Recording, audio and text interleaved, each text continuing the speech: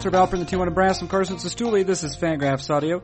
On this Monday edition of Fangraphs Audio, joining me, as he does 90% of Mondays, we'll say approximately 90% of Mondays, is Fangraphs managing editor and viceroy of love, Dave Cameron. It has become a practice during the introduction to Dave Cameron's appearances on Fangraphs Audio. Has become a practice to alert the reader, to alert the listener to how much baseball Dave Cameron is about to analyze. I said to Dave Cameron, well, we did a little bit differently this time. I said to Dave Cameron towards the end, I said, do you have anything that needs to be said that has not been said? And here is what managing editor Dave Cameron replied. Here's how he replied. No, I think I have maybe said all that I have to say. So there it is. Everything that Dave Cameron needs to say or needs to have said, he has said in what's to follow in the conversation that I and Dave Cameron had earlier on Monday. Part of that is discussing a one-pitch closer who is not Mariano Rivera. Part of that is discussing the Sabre seminar that is coming up in the August. Part of that is discussing pitch framing, the sabermetric community's zeal for it, what its future is, etc. But there is much more. There's much more. Really, if you imagine how much Dave Cameron thinks he needs to say, that's the exact amount. So there, that is. What is it? It is Fangraphs Audio. It features managing editor, as I say, Dave Cameron, and it begins right now.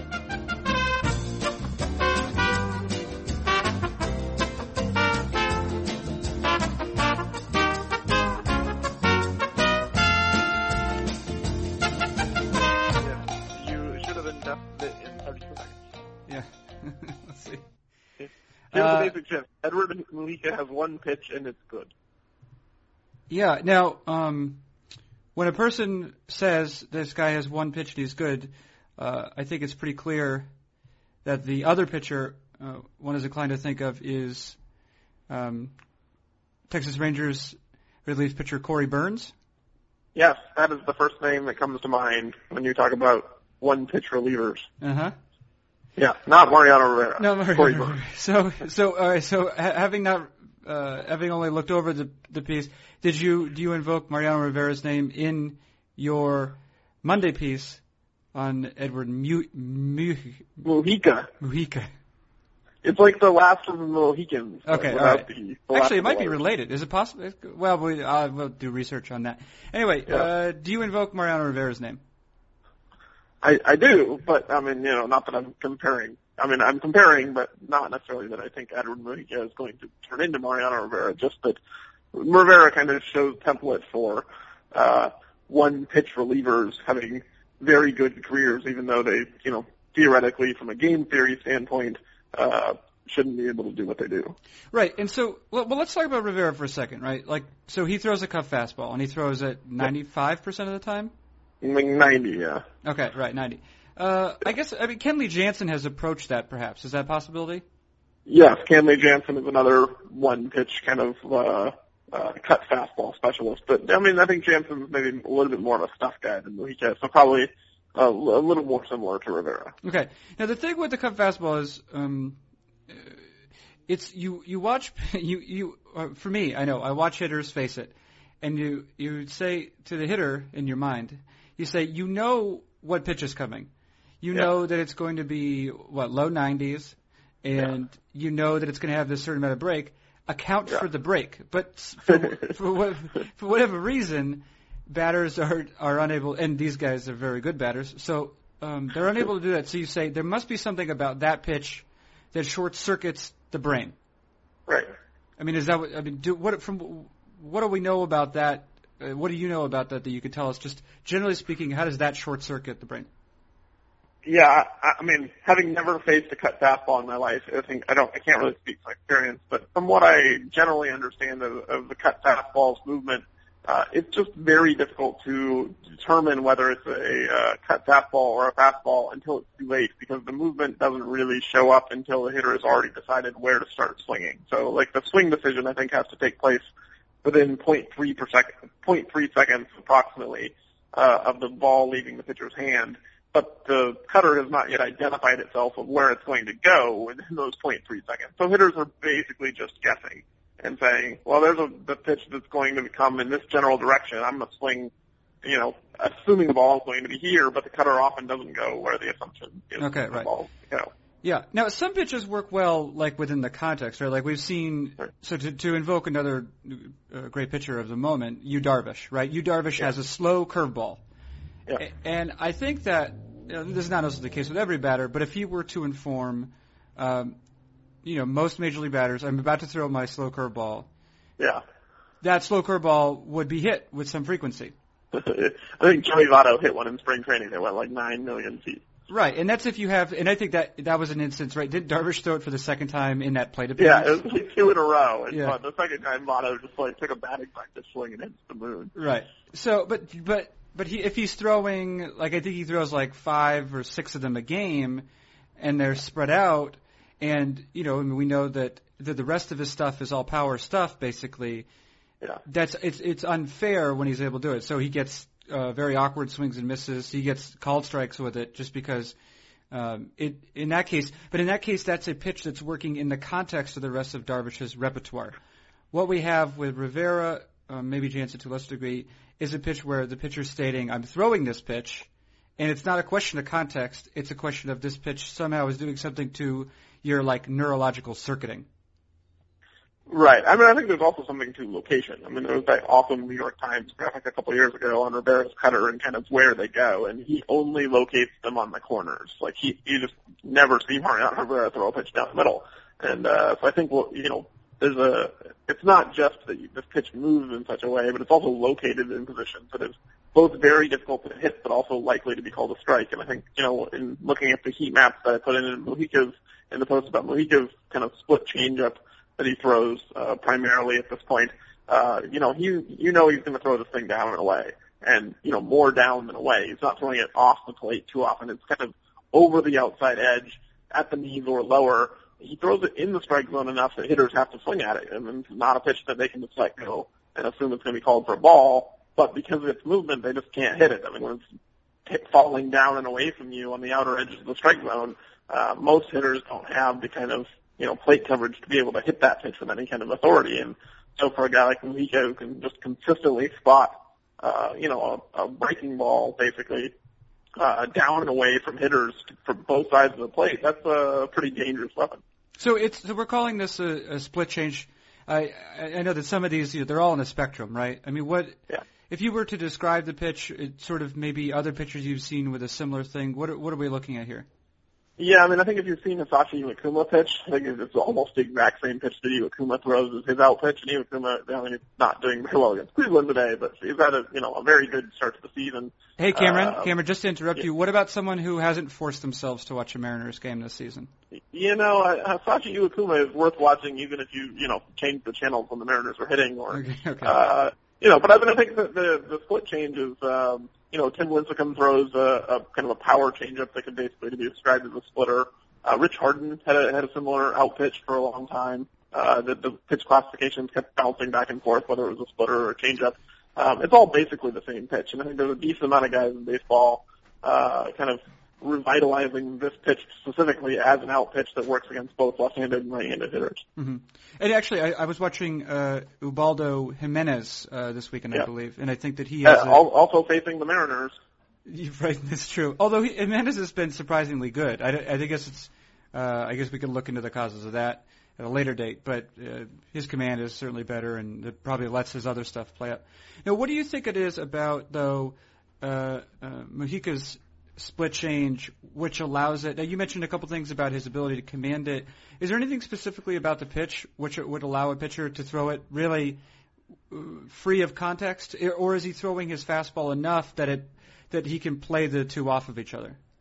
I mean, it's not like he's not to the Rivera extent where it's only. I mean, the one pitch thing with Mojica is a little bit of hyperbole. I mean, even in May, where he's expanded his usage of the breaking ball or the off-speed pitch, he's still throwing fastballs 30% of the time. So, it's not that he never throws a fastball. But I think in general he's throwing a fastball in 2-strike counts to get a swinging strike outside of the zone. He's almost using his four-seam fastball as an out pitch after he gets ahead with the splitter. So he's pitching backwards in some ways, where he'll go down and away, down and away, down and away, and then maybe up and in with a fastball and get a hitter to chase a pitch that's in the opposite corner of what he's been seeing.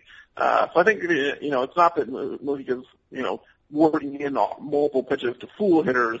but he's got two pitches that work in very different ways, and he's mixing them enough to where both of them are giving hitters problems. What is this is a rather basic question, but I think it deserves to be asked, is what is a hitter seeing with a split changeup? What are the sort of effects of that?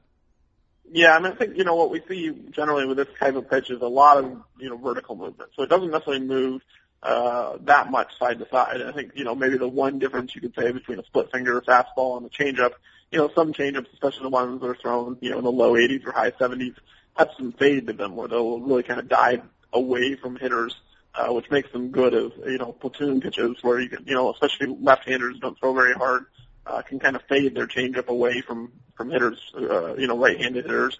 The split change is more of just a straight up downwards pitch where it doesn't move that much side to side, but it has a lot of movement down. And if you can command it at the bottom of the strike zone, it essentially looks like a fastball at the knees, causing hitters to decide they need to swing at it. But by the time it gets there, it's actually a splitter or a changeup at the ankles. So it's we know that a number of guys use it. Certainly, Mujica uses it as a swing and miss pitch. Does it have a particular batted ball profile that you know about, or is this I don't know? I mean, I think in general you want to throw this pitch at the bottom of the strike zone, in part because there's not a lot of velocity. I mean, you don't see that many guys throwing, the splitter / changeup in the 90s. So if you get this pitch up in the strike zone, it's going to be, 85 and tumbling into a hitter's wheelhouse. So I think what we see is almost everyone who throws one of these pitches aims it at the bottom of the strike zone, which means it gets a lot of ground balls. Hitters are swinging over the top of it frequently. So even when they do make contact, they're likely to hit it on the ground. But I think if you elevate the pitch, it's not going to get ground balls. If you leave it up, it's going over the wall. You actually, I was reading over your chat transcript from last week, I guess maybe. Yeah, and someone had asked you about Shelby Miller, right? Yeah. And said, can Shelby Miller, can he sustain his success with a two-pitch approach? Of course, he throws a very good fastball and a very good curveball, and he's doing quite well. Even in a starting role. There is a sort of rule of thumb, I guess we could call it, that a pitcher needs 3 pitches. And you answered that by saying, well, on the one hand, perhaps, but really you just need pitches you can throw to both left and right-handed batters. You say Shelby Miller has that with just those 2 pitches. Now, I'm curious, is there what is the sort of state of the one-pitch relief pitcher in the major leagues? Do you think that maybe it's frowned upon, whereas there are guys who they have one out type of pitch that could be so dominant that maybe as an experiment it might make sense for them to pursue that? Yeah, I mean, I think what we see is generally one-pitch relievers who get into the major leagues. Their one pitch is usually a high-velocity fastball. I mean, it's not that unusual to see some, kind of raw young kid get called to the majors because he throws 100 and strikes out a lot of guys in AAA. But then we, hear, he needs to improve his secondary stuff and, kind of the old cliche of anyone can hit a fastball in the major leagues if they know it's coming, and so that's why you need off-speed stuff in order to kind of keep them off balance. But there are pitchers who get to the big leagues, basically with just a fastball. Matt Thornton for a while was, 75%, 80% fastballs, kind of high velocity. Here it is. Good luck hitting it. Had a really nice run of, one of the better left-handed relievers in baseball with the White Sox. So I think, in general, that's the kind of one-pitch reliever we've seen. Rivera, Jansen, Mujica, these guys are a little different. It's not velocity that's allowing them to destroy hitters. It's movement. Now, what about like Brad Lidge, of course, was famous for his slider. At his peak, how often would he have been throwing that? I think Lidge was about a 50% slider guy. There's actually guys in the last year, Sergio Romo throws a ton of sliders. I think what we've seen is kind of the rise of the slider specialists. So you don't see a lot of guys like Lidge or Romo who, throw 60, 70% sliders in the closer role. You see these guys, pitching in setup opportunities a lot where they can be matched up against same-handed hitters. And, I think that there's a decent amount of, specialists in baseball, who come in and throw 70% sliders in order to get same-handed hitters out. But then as soon as, a run of opposite-handed hitters come up, they get pulled. Right. I remember Jeff Nelson, I think. Maybe he played for some Mariners teams and also the Yankees. He was a right-handed specialist. Yeah, absolutely. They kind of dropped down. It wasn't sidearm, but he kind of stepped toward third base and threw a frisbee slider that basically started behind the hitter and ended up in the strike zone. Really good against right-handers, really terrible against left-handers. But some pitchers can sort of transcend that, I guess, right? Somehow Romo has been able to to be effective enough against left-handers, such that he could take on the closer role. Yeah, and I think, this is one of the things where maybe our terminology doesn't do every pitcher favor, because there's different kinds of sliders. I mean, Jeff Nelson's slider was almost entirely horizontal. I mean, it went from one side of the batter's box to the other, so it was diving away from right-handers, it would dive in on left-handers. Romo's slider is much more up and down. I mean, it's not up and down like a curveball necessarily, but there's a lot of vertical movement to Romo's slider, and there's a decent amount of pitchers who throw sliders with a lot of vertical movement where it moves horizontally, but it also dives downwards. And I think the key to a pitch that works against opposite-handed hitters is vertical movement. If you move it up and down, it's not going to have a big platoon split. Where if you move it side to side, it probably is. It's interesting you mentioned that, how we need to acknowledge the fact, or one ought to acknowledge the fact that there are different types of sliders. I suppose especially recently, if I've been coming to any realizations, is that really, pitchers say, I throw this pitch, I throw this pitch. But really, every pitcher is sort of a phenomena unto himself in terms of pitch types, etc. Yeah. You could have two pitchers who throw the exact same pitch. They might call it different things, and even more often, they say they both throw a slider, for example, but they're throwing very different pitches, right? This is, I don't know, this sort of seems like an area that's unplumbed at some level. I think that probably Harry Pavlidis, who does a lot of work for Brooks Baseball, classifying pitches, would be a proponent of investigating this further, and certainly does.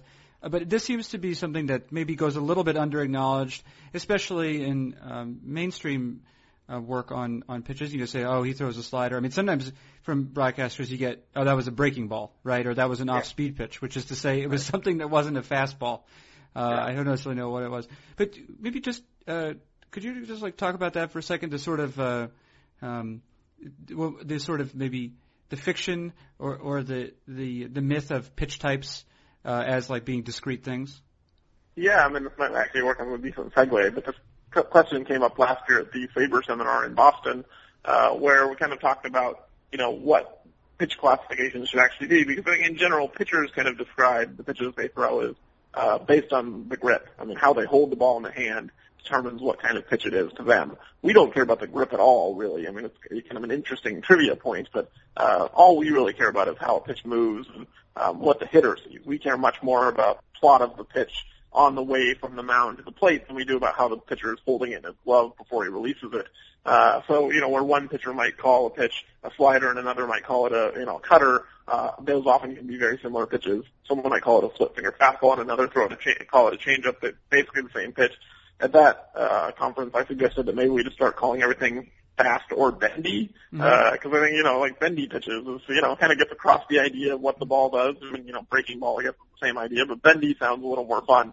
And I think there are pitchers who throw, a variety of bendy pitches. Yu Darvish has multiple pitches that do bendy kind of things. Instead of trying to say, that's a cutter or that's a slider, maybe we should just say, this is straight pitches, this is bendy pitches, this is pitches that fade. And I think, kind of the terminology of pitch classifications is probably unhelpful in some ways, where we're, saying this pitch is similar to that pitch because of how a pitcher holds the ball, when it's not really similar in how it moves. I think we're much more interested in how a pitch moves, and if we looked at it from that perspective and cared less about, the actual name of what the pitcher calls it, or what it's been called historically, and we talked about pitches in terms of, the hitter's perspective and what it does to the hitter on the way to the plate, maybe that would be a better way to describe the pitches than, fastball, slider, curve. But it's also, there's obviously some use to being able to group certain pitches together. Like if Eno Saris, for example, wants to do a piece, at least starting to ask the question about what a slider does to a pitcher's arm as opposed to some other sorts of pitches, he needs to have some sort of basic definition of what a slider is, or some sort of parameters in terms of, like a combination of velocity, horizontal and vertical movement, to be able to ask the question, right? Right. It's not that I'm in favor of getting rid of pitch classification. I just wonder if, maybe some of the terminology that baseball has used for a while is a little bit outdated. I mean, I think, when you hear some guys calling the same pitch a splitter versus a changeup, or a slider versus a cutter, there's no question that they might be holding the ball differently, but in terms of what it actually does, I think that's what we should focus on, and less so, what the pitcher themselves call it.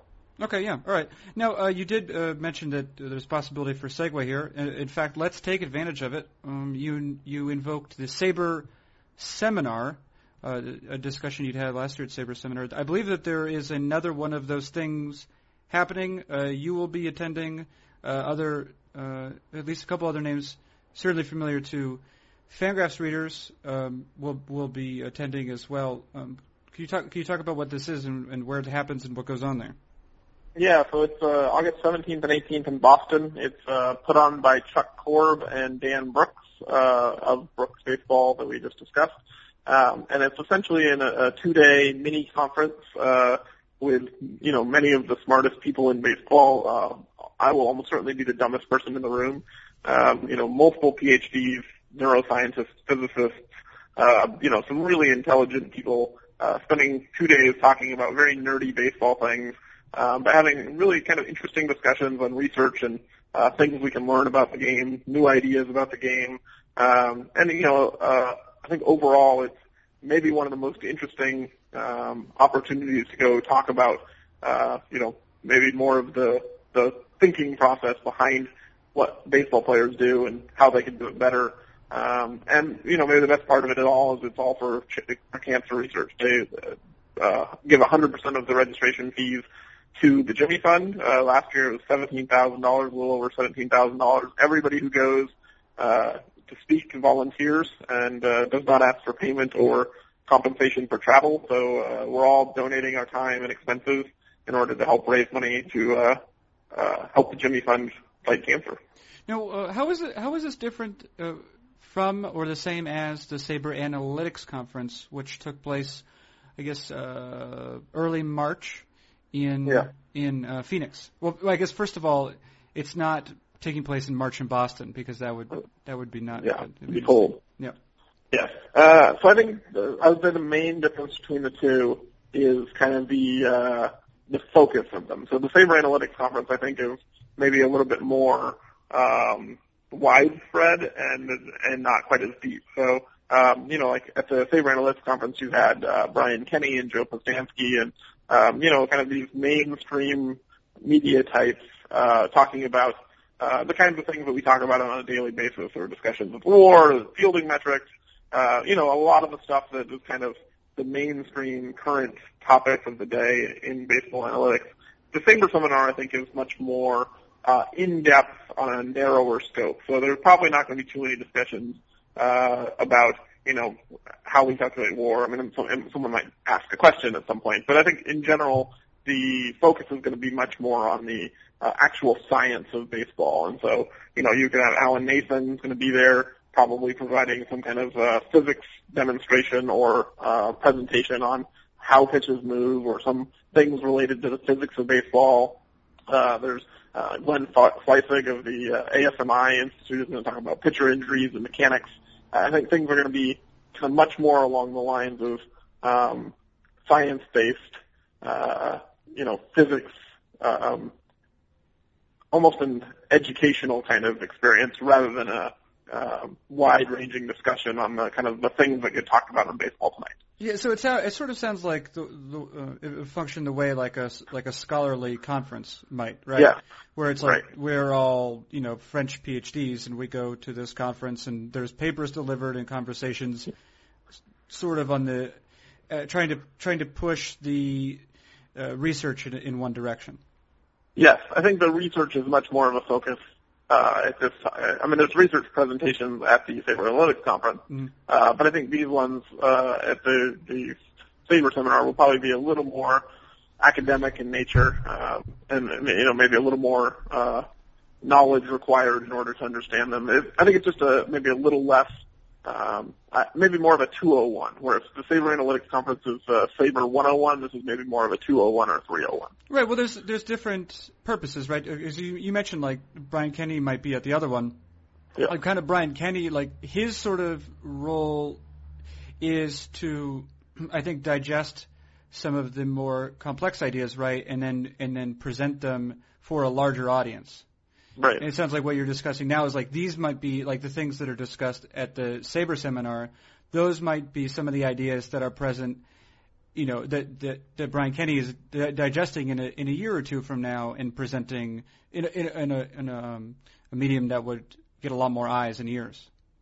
Right. I mean, I think this is probably more of the actual analytics versus the discussion of how those analytics go mainstream or what's the best way to present them. This is going to be much more along the lines of, here's this really interesting, scientific thing that we're discussing that might help us understand the game more versus how we're presenting that to the mass audience. Now, a word that takes a place of some importance in this, because this is, in fact, the conference is called, the seminar is called Sabermetric Scouting and the Science of Baseball. And I guess it brings up a point both with regard to this and into some of the more recent developments in, sort of baseball analytics, which is that we're getting closer always to a point where what we're looking at, or we're able to sort of capture the process. We're getting closer and closer to describing what players are doing using technology. I mean, so for example, Dan Brooks runs Brooks Baseball, which is a nice resource for PitchFX information. But of course, PitchFX information is it's essentially scouting, but using rather precise measurements to do so, and of course also with some of the pitfalls that come along with technology, which is what are we exactly recording here, or are the instruments correctly calibrated, et cetera. But it seems like that is certainly one branch of, I guess we could say, the science of sabermetrics is certainly going in that direction. Yeah, I mean, I think that, baseball analysts have done a really good job over the last 20 years of kind of quantifying the outcomes, and we kind of, we understand what the run value difference between a double and a triple is at this point, and, even with things that are more difficult to evaluate, like defense or pitching, and how you separate those two things, I think we have a pretty decent idea of measuring the outcomes. What we've had less of an access to really before the PitchFX era is the process stats, as you noted, velocity, movement, the kinds of things that I think really help understand what the players do and why they do it. And I remember like a few years ago, maybe 5 years ago at this point, I believe it was John Walsh who published a study in the Hardball Times Annual that dealt with platoon splits by pitch type. And this is like a revolutionary idea. I mean, like, players in baseball certainly do this, and what we've seen is through pitch usage, the pitchers certainly understood even before any of the research was really done, what pitches worked specifically against what types of hitters. And but for the analytical community, I don't think we really knew how big the platoon split was on the slider, for instance, or how the changeup really did work against opposite-handed hitters. I think these are the things that really were crystallized by PitchFX data, and so I think that a lot of the more interesting research the last couple of years and a lot of kind of the new frontier has been understanding why players do what they do and maybe focus on helping craft their skills versus just roster construction and management decisions. Now, looking at these PitchFX questions or concerns, we're reminded also of another related topic or idea, a concept that might be sort of right now on the frontiers of research here, and that's the question of pitch framing. This will be the last question with which I bother you. Of course, Mike Fast did a study. That's going on 2 years now, 3 years now? A couple years, yeah. And which partly which that study might be why he's now. I don't know if he's not the property of the Houston Astros, but he's compensated by them not to share any of his findings. So Mike Fast did this work and with some startling suggestions about the degree to which pitch framing could be saving runs for teams, essentially, or stealing runs for teams is another way you could phrase it. And of course, players like Jose Molina. Who now probably not coincidentally is employed by the Tampa Bay Rays, was well acquitted by that study. Also Jonathan Lucroy, I think, in the Milwaukee Brewers, a couple other guys. And then, of course, there was the other end of, I forget all the names now, but some pitchers you might expect. I think maybe Mike Napoli did not do particularly well. Ryan Dumit is kind of the poster boy of why pitch framing can lead you off of a position. Right. Yeah. And Ryan Dumit, of course, has his virtues, and maybe occasional catcher is one of them. Probably not in a full-time capacity, though, is probably not any benefit to your team. And as something that, historically maybe even our version of WAR has overrated him because it's hard to express in negative runs what he's doing as a catcher. Oh, go ahead. No, I will wait for you to finish. I will defer. All right, thank you.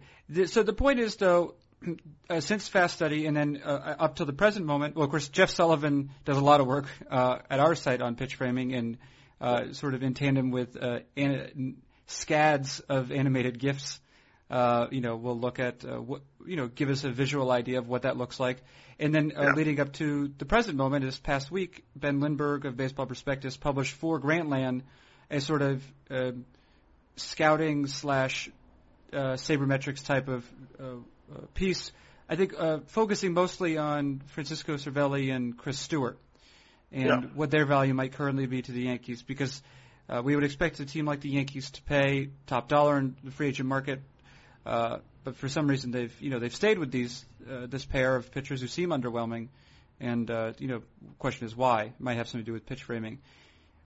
You were asked in your most recent chat about pitch framing, and you said that you think that, I think, correct me if I'm wrong, and I would love to hear you elaborate on this. A, I think it's important. B, we might be over-enthusiastic about it at the time, at the present moment.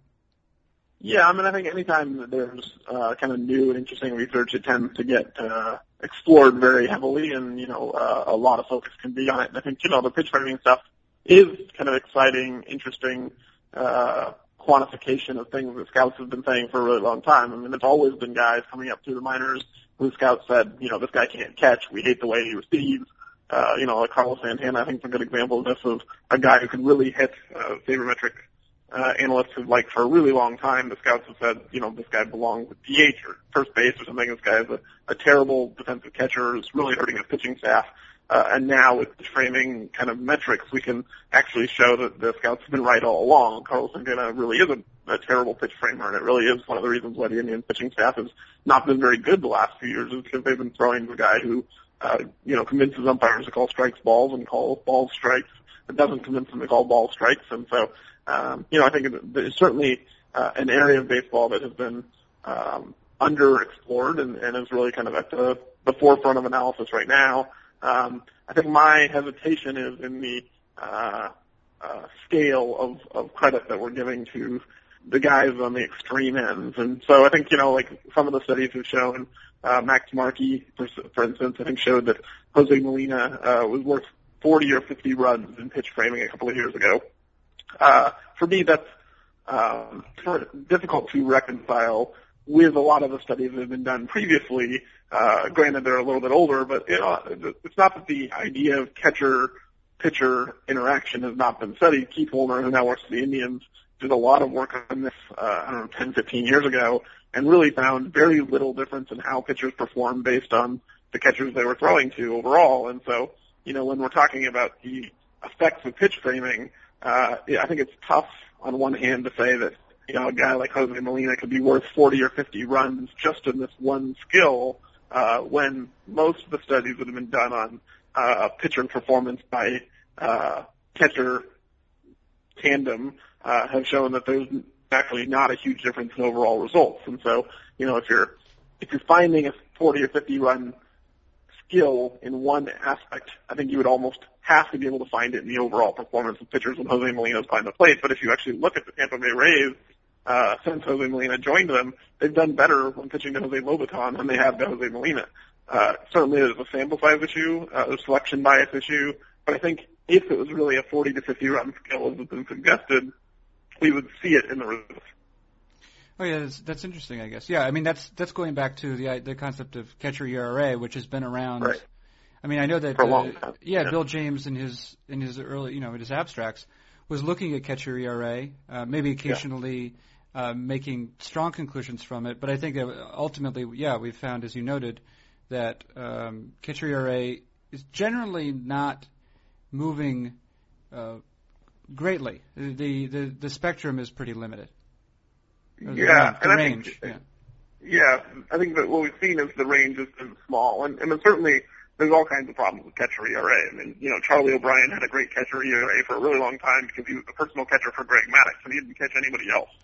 So, I think just the fact that you're constantly catching the best pitcher in baseball, there's an issue there, and it makes it hard to evaluate, especially when one pitcher throws to one catcher 95% of the time.